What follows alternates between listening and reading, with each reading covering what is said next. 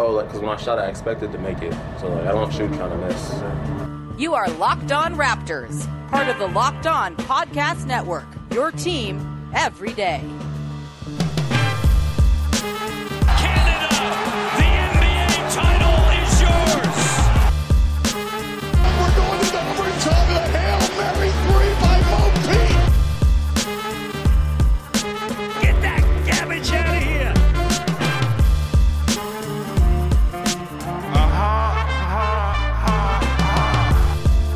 Hey, what's going on? Welcome to episode number 997 of Locked On Raptors for Wednesday? Yeah, Wednesday, August the 4th. I'm your host, Sean Woodley of RaptorsHQ.com. You can find me on Twitter as always at WoodleySean.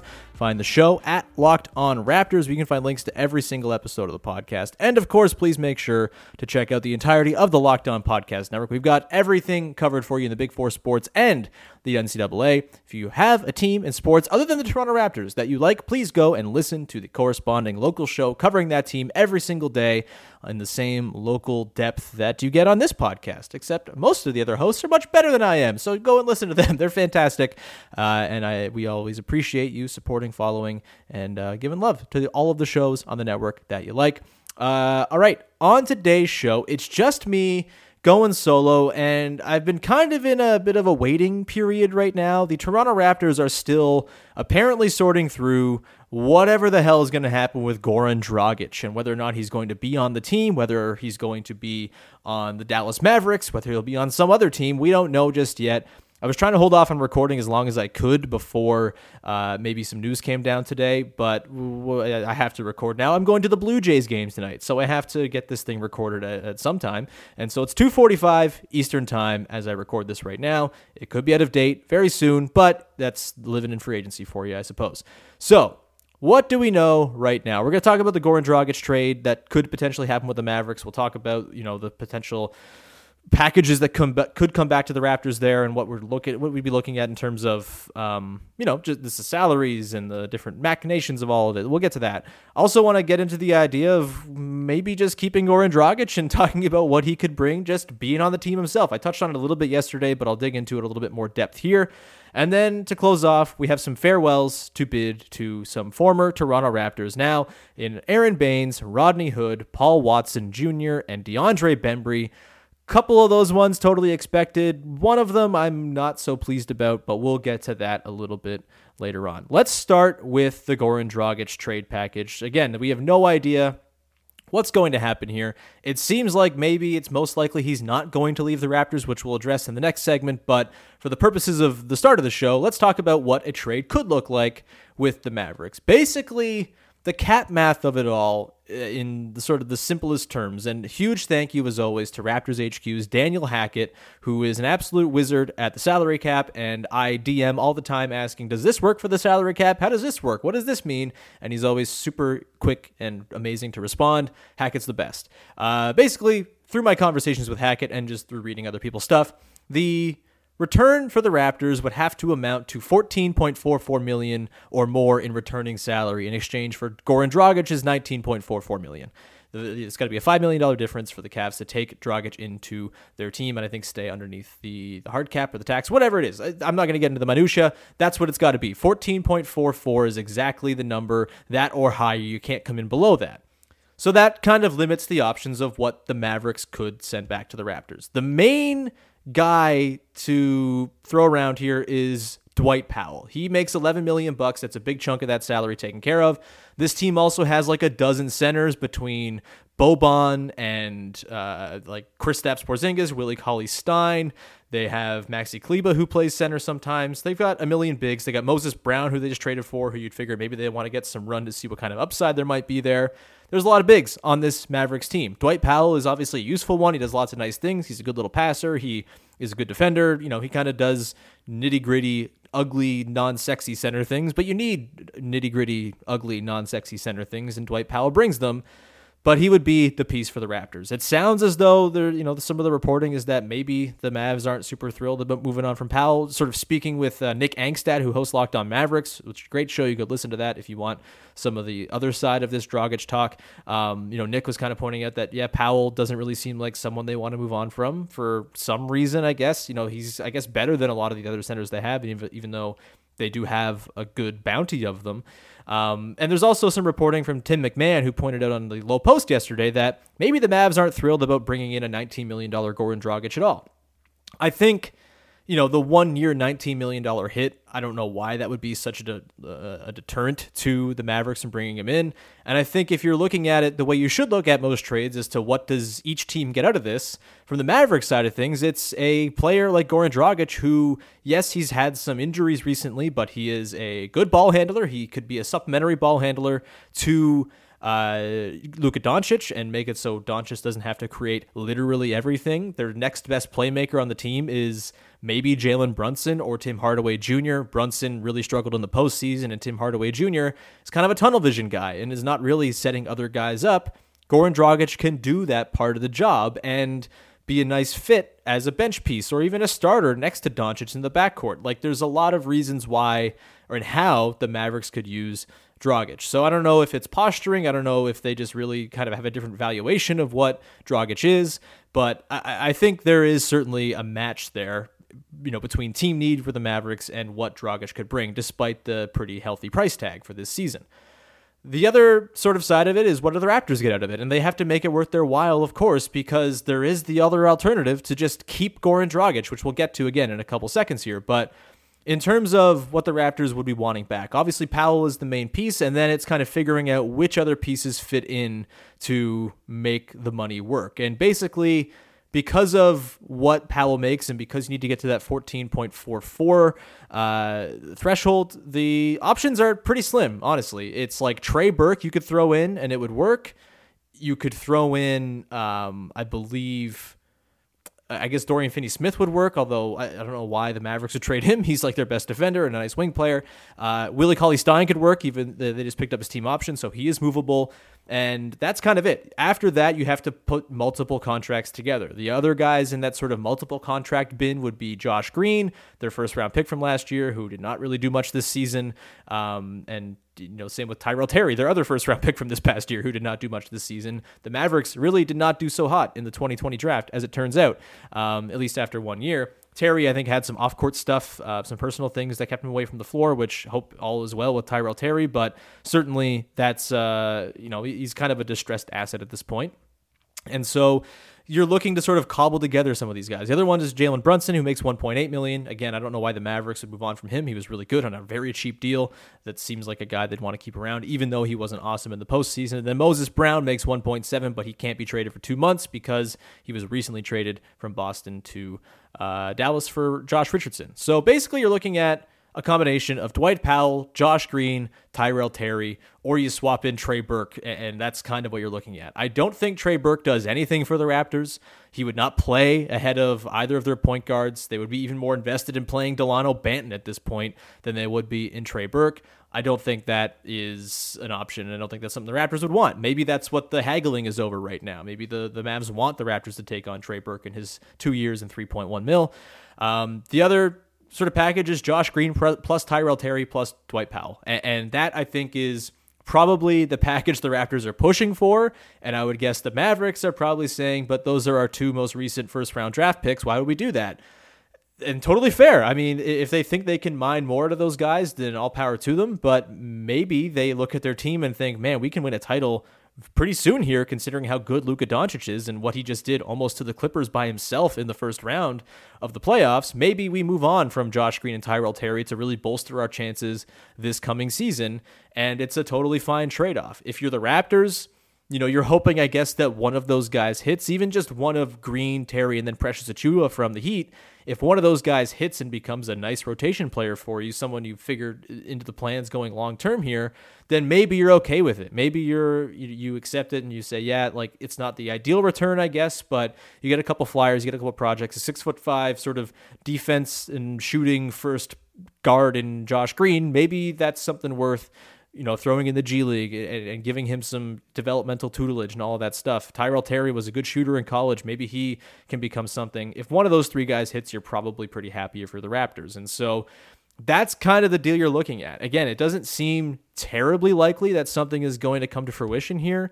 It seems like the Mavericks are, pretty hell-bent on, keeping Dwight Powell, I suppose, and not taking on that Dragic money. Again, could all just be posturing and trying to get the best position. It's hard to say, but if the Raptors can't get that deal back, I don't think they should trade Goran Dragic to the Mavericks because I don't think it's worth it. I think, yes, Powell would be nice, but he would also probably mean that Ken Birch doesn't come back. He hasn't signed anywhere, so I'm assuming they're just kind of waiting to see what they're going to have to give him. I'm guessing the mid-level exception will be what Ken Birch gets, or at least a portion of it, like Aaron Baines got last year.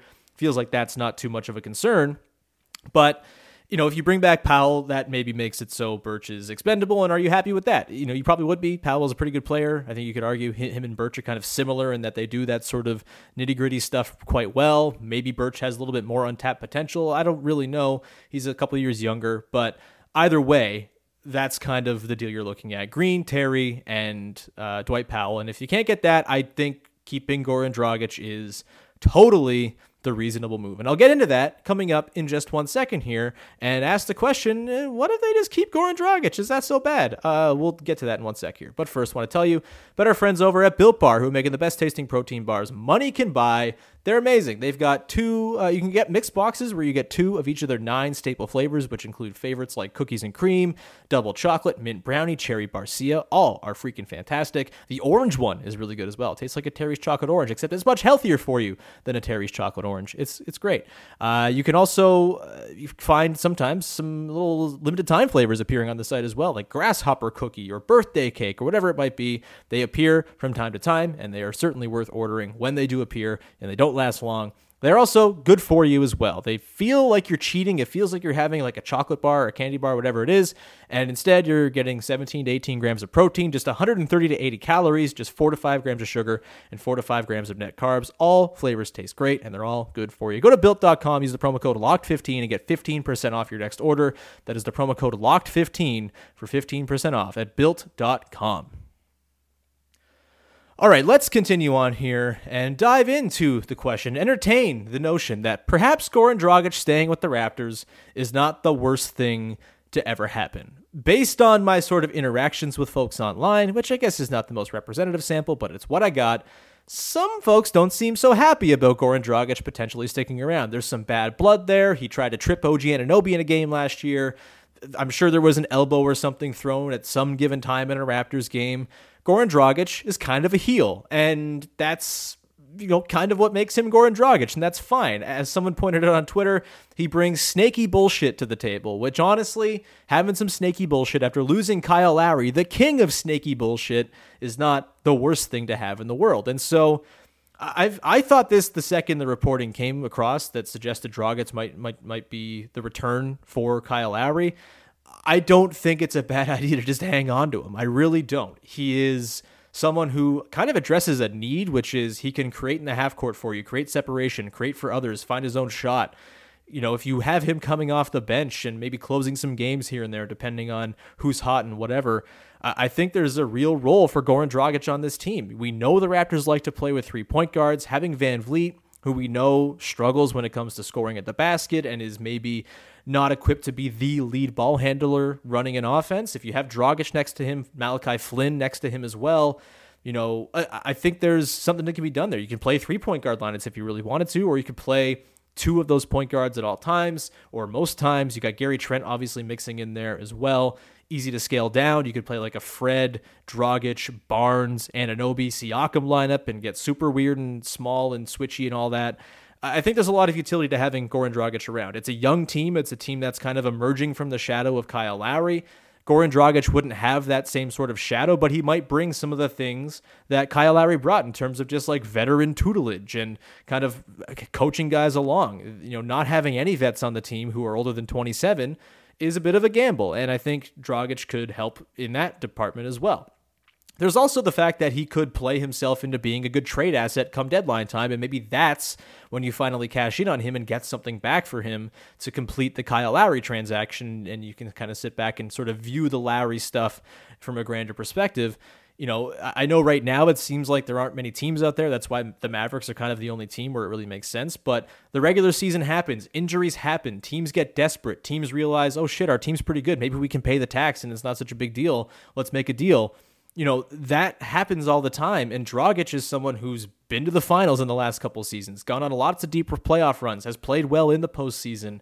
He seems like a kind of guy who at the deadline would be highly coveted. And so I think there's plenty of reason to just have him on the team and keep him around. Yes, he's kind of a heel, but also Raptors fans and Toronto sports fans love a heel. They love a Jose Bautista. They love a Darcy Tucker. They love a PJ Tucker. Like, I guess all dudes named Tucker are kind of heels. Like, get dudes who are mean, who other people hate playing against. That's, again, what Kyle Lowry has always been. And just because he was on the Raptors, it didn't seem like that, but absolutely people hate playing against Kyle Lowry. And the same thing I think goes for Goran Dragic, and it feels like he'd be someone who Raptors fans like fall in love with head over heels within like a month. I know it seems unsavory, but he really does provide a lot of interesting things that the Raptors could use. And it just, to me, you're not going to buy him out. You get nothing for buying him out. And if you're really upset about the return for Kyle Lowry being a year of Goran Dragic and Precious Achiuwa as well as a second-round pick, look, I kind of get that. Obviously, they could have traded him for more at the deadline. Presumably, we don't know what the exact offers were, so we can't say that for certain anyway. But as I kind of said yesterday, I don't really care about playing the, milk the most possible assets thing with a franchise legend like Kyle Lowry. And also, like, what are you really hand-wringing over in terms of lost opportunities for the Raptors this offseason? There's really only one guy that stands out as, man, if they had just gotten cap space and not done the sign-and-trade thing and played hardball with the Heat, maybe Lowry just goes and walks into their cap space or walks into someone else's cap space and they have cap space to use of their own, and you can throw it at, like, Richaun Holmes. He's literally the only guy who is a realistic target for the Raptors that I think you can be upset about the Raptors not getting. John Collins was a pipe dream. I will admit that as the greatest John Collins pipe dreamer in the world. That was always a pipe dream that was really, really not going to happen in all likelihood. It was worth trying probably, but with the extension he just got from the Hawks, he got more per year than the Raptors could have even gotten to in terms of cap space. So that's not really a thing to hand-wring over. Lonzo Ball felt like he was destined to go to the Bulls basically the entire last 4 months. That's not something to be upset about. And also Lonzo Ball, I don't think would have really addressed what the Raptors desperately need, which is half-court creation from the backcourt players. When it comes to the Richaun Holmes thing, yes, I get it. The Raptors had no centers last season. It was a nightmare. You want good center play once again. People seem to be forgetting that Khem Birch provided pretty reasonable center play, and if they can bring him back on a reasonable contract, I think you can totally expect he'll provide more reasonable center play. You get the project in Precious Achiuwa, and you have a million front court players where you can scale down and play small, whether it's Chris Boucher, Pascal Siakam, OG Anunoby, freaking Scotty Barnes. Like, small ball will be a thing the Raptors play this year, and it will be with larger players. It will be not with, 3 dudes under 6'4" in the backcourt. It's going to be a different kind of small ball, which will be a more effective kind of small ball because it will be larger person ball with the sort of spirit of small/skill ball. So you're getting your sort of you're up in arms over Richaun Holmes, which again, totally fair. Richaun Holmes is a good player. I viewed him as a nice addition, potentially would have helped with their rim pressure and scoring around the basket, but also I have red flags about his defense. I know the numbers paint him as a good rim protector, but I have a hard time believing that, those are entirely indicative numbers where he's like an 84th percentile rim protector on a team that was literally the worst defensive team we've ever seen in last year's Sacramento Kings. And so I think maybe the contract of like 4 years, 55 is like not at all prohibitive for him. Pretty reasonable contract, or was it 5 years, 55? Either way, like he got a pretty cheap deal that the Kings were able to sign into. The Raptors could have thrown that money at him for sure. But Richaun Holmes is not making or breaking your team or your roster. He really is not. I promise you that. He doesn't create for himself. He's dependent on other people to get the ball to him and all of that stuff. I don't think Richaun Holmes not landing in Toronto is a reason to be like, oh no, Masai's lost his fastball. The team has no direction. What is the plan here? if you're hand-wringing over Richaun Holmes, that's really the only thing to hand-wring over, and it just feels like maybe you're wasting the energy of, just kind of trying to be mad because a free agent didn't land with the Raptors, and they struck out when plan A all along was Giannis, and then plan B kind of came this sort of mythical, cap space, who knows? As the market bared out, Holmes really was plan B, and if you didn't get plan B and Richaun Holmes was it, I don't think that's the end of the world. You go in next season, if you keep Goran Dragic, you keep a lineup that looks like this. I kind of did the depth chart on my notes app and I tweeted it out recently, but it looks like this. At point guard, you got Fred, you got Malachi Flynn, you got Delano Banton, who probably plays a lot of 905 time. You've got Gary Trent, Goran Dragic, David Johnson, also probably a lot of 905 time. At the wings, you've got OG Anunoby, Scotty Barnes, Sam Decker, which, we talked about that. And then in the front court, you've got Siakam, Boucher, Yuta Watanabe, probably cycles in 3-4, whatever the position's going to be. And then in the big man spot, you have Kem Birch, Precious Achiuwa, Freddie Gillespie. Hypothetical when it comes to Birch, maybe even Gillespie. We're not sure if he'll be back yet for sure. But that's the roster as it kind of stands right now. You got Justin Champagnie as a two-way guy as well, kind of locked in already. That roster is not sexy, but it runs like 12 deep. You have a lot of good players there. You have a lot of interchangeability, and you have, most importantly, a lot of internal growth to count on. You have almost certainly a jump once again from OG Anunoby. You've got Pascal Siakam probably in line for a bit of a bounce back after last year, particularly from three-point range. You've got Scotty Barnes, who is a 4th overall pick, and there's plenty of upside there, even if it's going to take some time. Malachi Flynn is going to improve. He looks like very much the type of guy who walks into year 2, and it's kind of unrecognizable as to what he was. Even Gary Trent, even though we kind of paint him as this sort of one-dimensional three-point shooter who does nothing else and doesn't pass, plenty of room for internal development there, not to mention Fred VanVleet getting more comfortable in the role and all that stuff as well. Fred VanVleet, as the lead point guard, I was a little bit more sort of concerned about that being the thing until this past season when he really saw an uptick in his peripheral numbers. He kind of started doing the Kyle Lowry thing, where even when there are crooked shooting lines, he's helping drive winning basically whenever he's on the floor. After that, you've got Chris Boucher, who's going to score points for you and is fun. Yuta Watanabe, there's some growth there potentially. Precious Achiuwa, good defensive player. Maybe he develops a little bit more of an offensive game. That's a bit of a lottery ticket. You've got Goran Dragic, proven dude who's just going to score buckets for you, run your offense capably. Get pressure on the rim. Very important thing the Raptors have lacked. There's a lot of internal development to be had there. If you're looking at this team and saying this team needs to win a title, your expectations are way off. And I think any sort of viewing this season as some sort of title contention year is just wrong, and also kind of just missing the point. They just won a title 2 years ago. I know everyone's like, oh, it's forgotten now. But look, every time a team wins a title, more often than not, after that title, things get a little bit ugly because you've basically sold your soul to win a title in a lot of ways. And that's what the Raptors are going through right now, except it's to a way lesser degree than teams that could completely veer off the cliff. The Heat lost LeBron and then were this kind of middling weirdo team, and then they got these enormous contracts on the books where they tried to sort of overcompensate. They're good now. They made a finals recently, but there was a downtime for the Heat there. The Cavaliers still stink and have not turned things around since LeBron left. The Raptors have not done that. They have stayed respectable, and if not for COVID and a horrible season last year, all of it, I mean, not all of it, but a lot of it due to circumstance, the team is not nearly this sort of downtrodden in terms of how people are viewing it.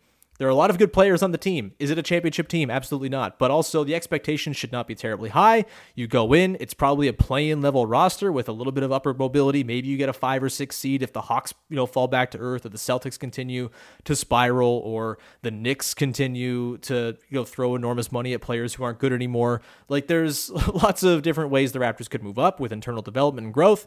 And if things go horribly, then next summer's the time to take a look and say, all right, maybe this is, there's some flaws here in terms of the core, and maybe you move things a summer from now, while also probably adding a pretty decent lottery pick to the mix because things have gone off the rails. Goran Dragic can help you ensure things don't go off the rails. He can help you run that second unit. He can run closing lineups. He can do a lot of different things. And I think unless you're getting a pretty good return for him from the Dallas Mavericks, he is not worth just giving up on, because he can actually tangibly help you be good while also balancing development. So that's my Goran Dragic spiel. Keep Goran Dragic around if you can't get a good deal for him. There's nothing wrong with it. And those who are apprehensive about it will surely love him within the first hour he plays in terms of real time, because he will probably do something that annoys an opponent that makes Raptors fans go, wee! Like, he's that kind of player. He's fun. He's weird. He's a pest, and people in Toronto tend to love that type of dude. So that's the Goran Dragic soliloquy, I suppose. Keep him around. The roster looks just fine with him, and you can kind of attain your goals for next season, which again should not be all that lofty. You can certainly attain them, and Dragic can help you do that. With that, we'll move into the final segment and say goodbye to 4 dearly departed Toronto Raptors: Aaron Baines, DeAndre Bembry, Paul Watson Jr., and Rodney Hood. We'll get to that in 1 second here. But first, I want to tell you about our friends over at rockauto.com, who are wonderful. They're saving you money when you go to the mechanic, and everyone wants to save money at the mechanic. The mechanic is trying to charge you all of the money they possibly can for the parts that you need for your car. Rockauto.com is not doing that. They're saving you tons of money, 30, 50, 70% sometimes on what you'd be paying at a chain store for the parts that you need. They're a family business. They've been doing it for 20 years, and they have reliably low prices for every customer, professional or do-it-yourselfer alike. They have everything you could need: brake parts, tail lamps, motor oil, new carpets, whatever it is. Go and explore their easy website today to find the part that you need, with lots of options. It's not just one part like you get at the mechanic. You get 3, 4, 5, 6, 10 options to choose from, and you can pick the cheapest or the one that you like the most for your car. Go to rockauto.com right now, see all the parts available for your car or truck. Right, Locked On in their How'd You Hear About Us box, so they know that we sent you as well. Amazing selection, reliably low prices, all the car parts you will ever need at rockauto.com.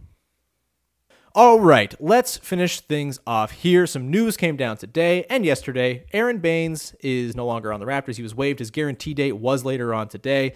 There was some thought that he could potentially be put into a deal for the for the Dragic thing and sort of use the salary ballast. And you know, I'm not really sure why that was a thing. The salary cap, you know, confusion is a thing there, I suppose, but that was just an option. That's not going to happen now. He's been waived. He's no longer on the Raptors. It was a not great season for Aaron Baines in Toronto.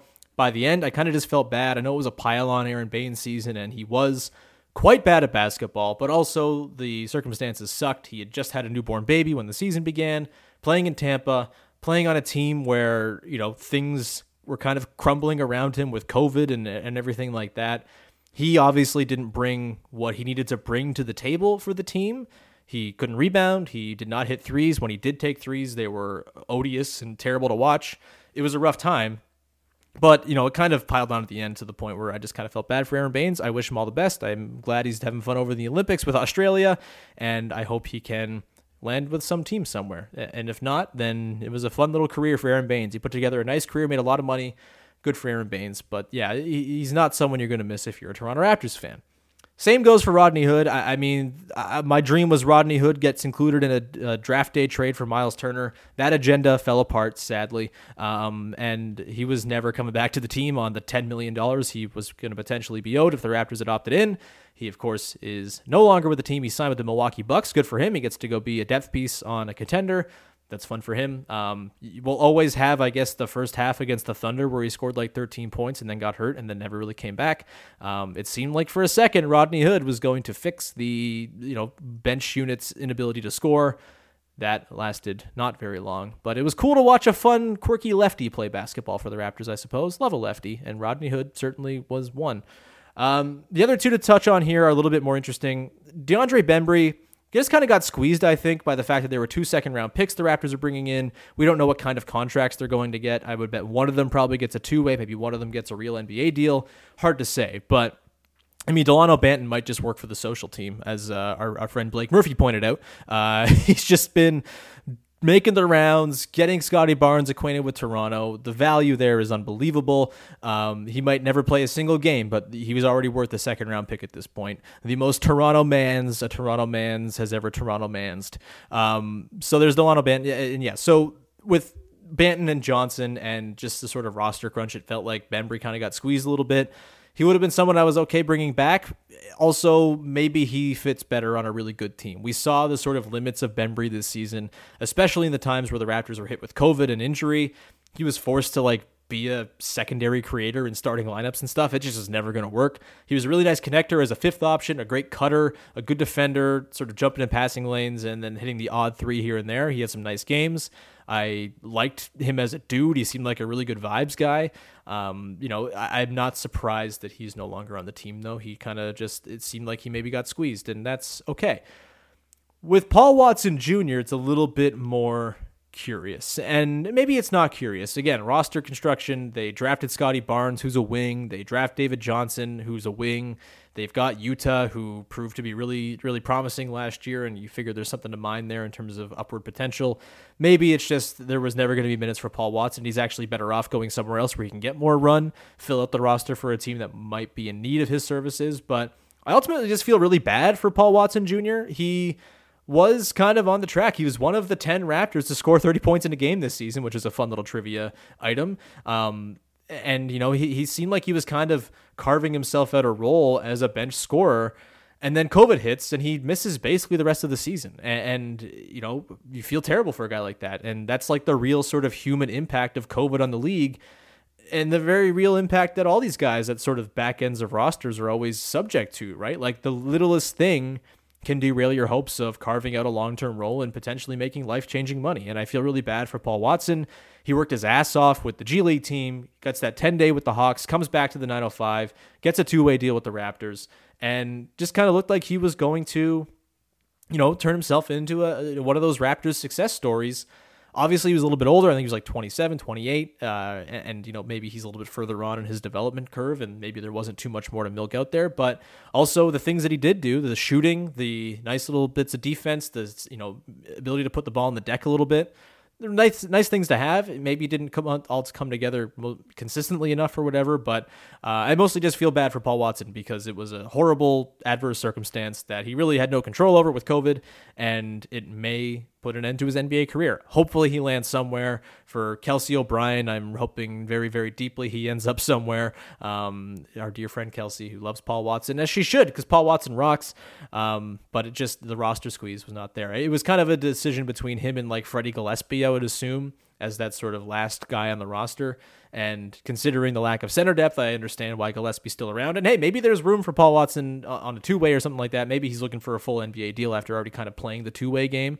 But if you have Paul Watson, you're probably expending Gillespie. And maybe that's a move some people would have made, but certainly it's not an easy call when you're kind of sitting down the barrel of what the hell's our center situation going to be, as the Dragic thing still kind of hangs up in limbo. And with that, I think that's probably where we can leave off the show. Thank you so much, as always, for tuning in. Hopefully this isn't outdated immediately, and hopefully we maybe tomorrow get some clarity on the Dragic situation as opposed to at like 4:45, an hour and a half after this probably posts. But either way, thank you as always for tuning in, and please go listen to yesterday's episode where Vivek and I kind of broke down the Kyle Lowry stuff. Again, we're going to do a lot of Kyle Lowry eulogizing in the next week, looking back on his career. Next week is going to be basically all Kyle Lowry themed. Also, we're going to talk to Dave Ramil from Locked On Heat later this week about the sign and trade and Dragic and Achua and all that stuff. It's going to be a good episode on Friday you should tune into for sure. But that'll do it here. We'll talk to you again on Wednesday with an episode. Again, who knows what we'll be talking about. I'm sure something will take place.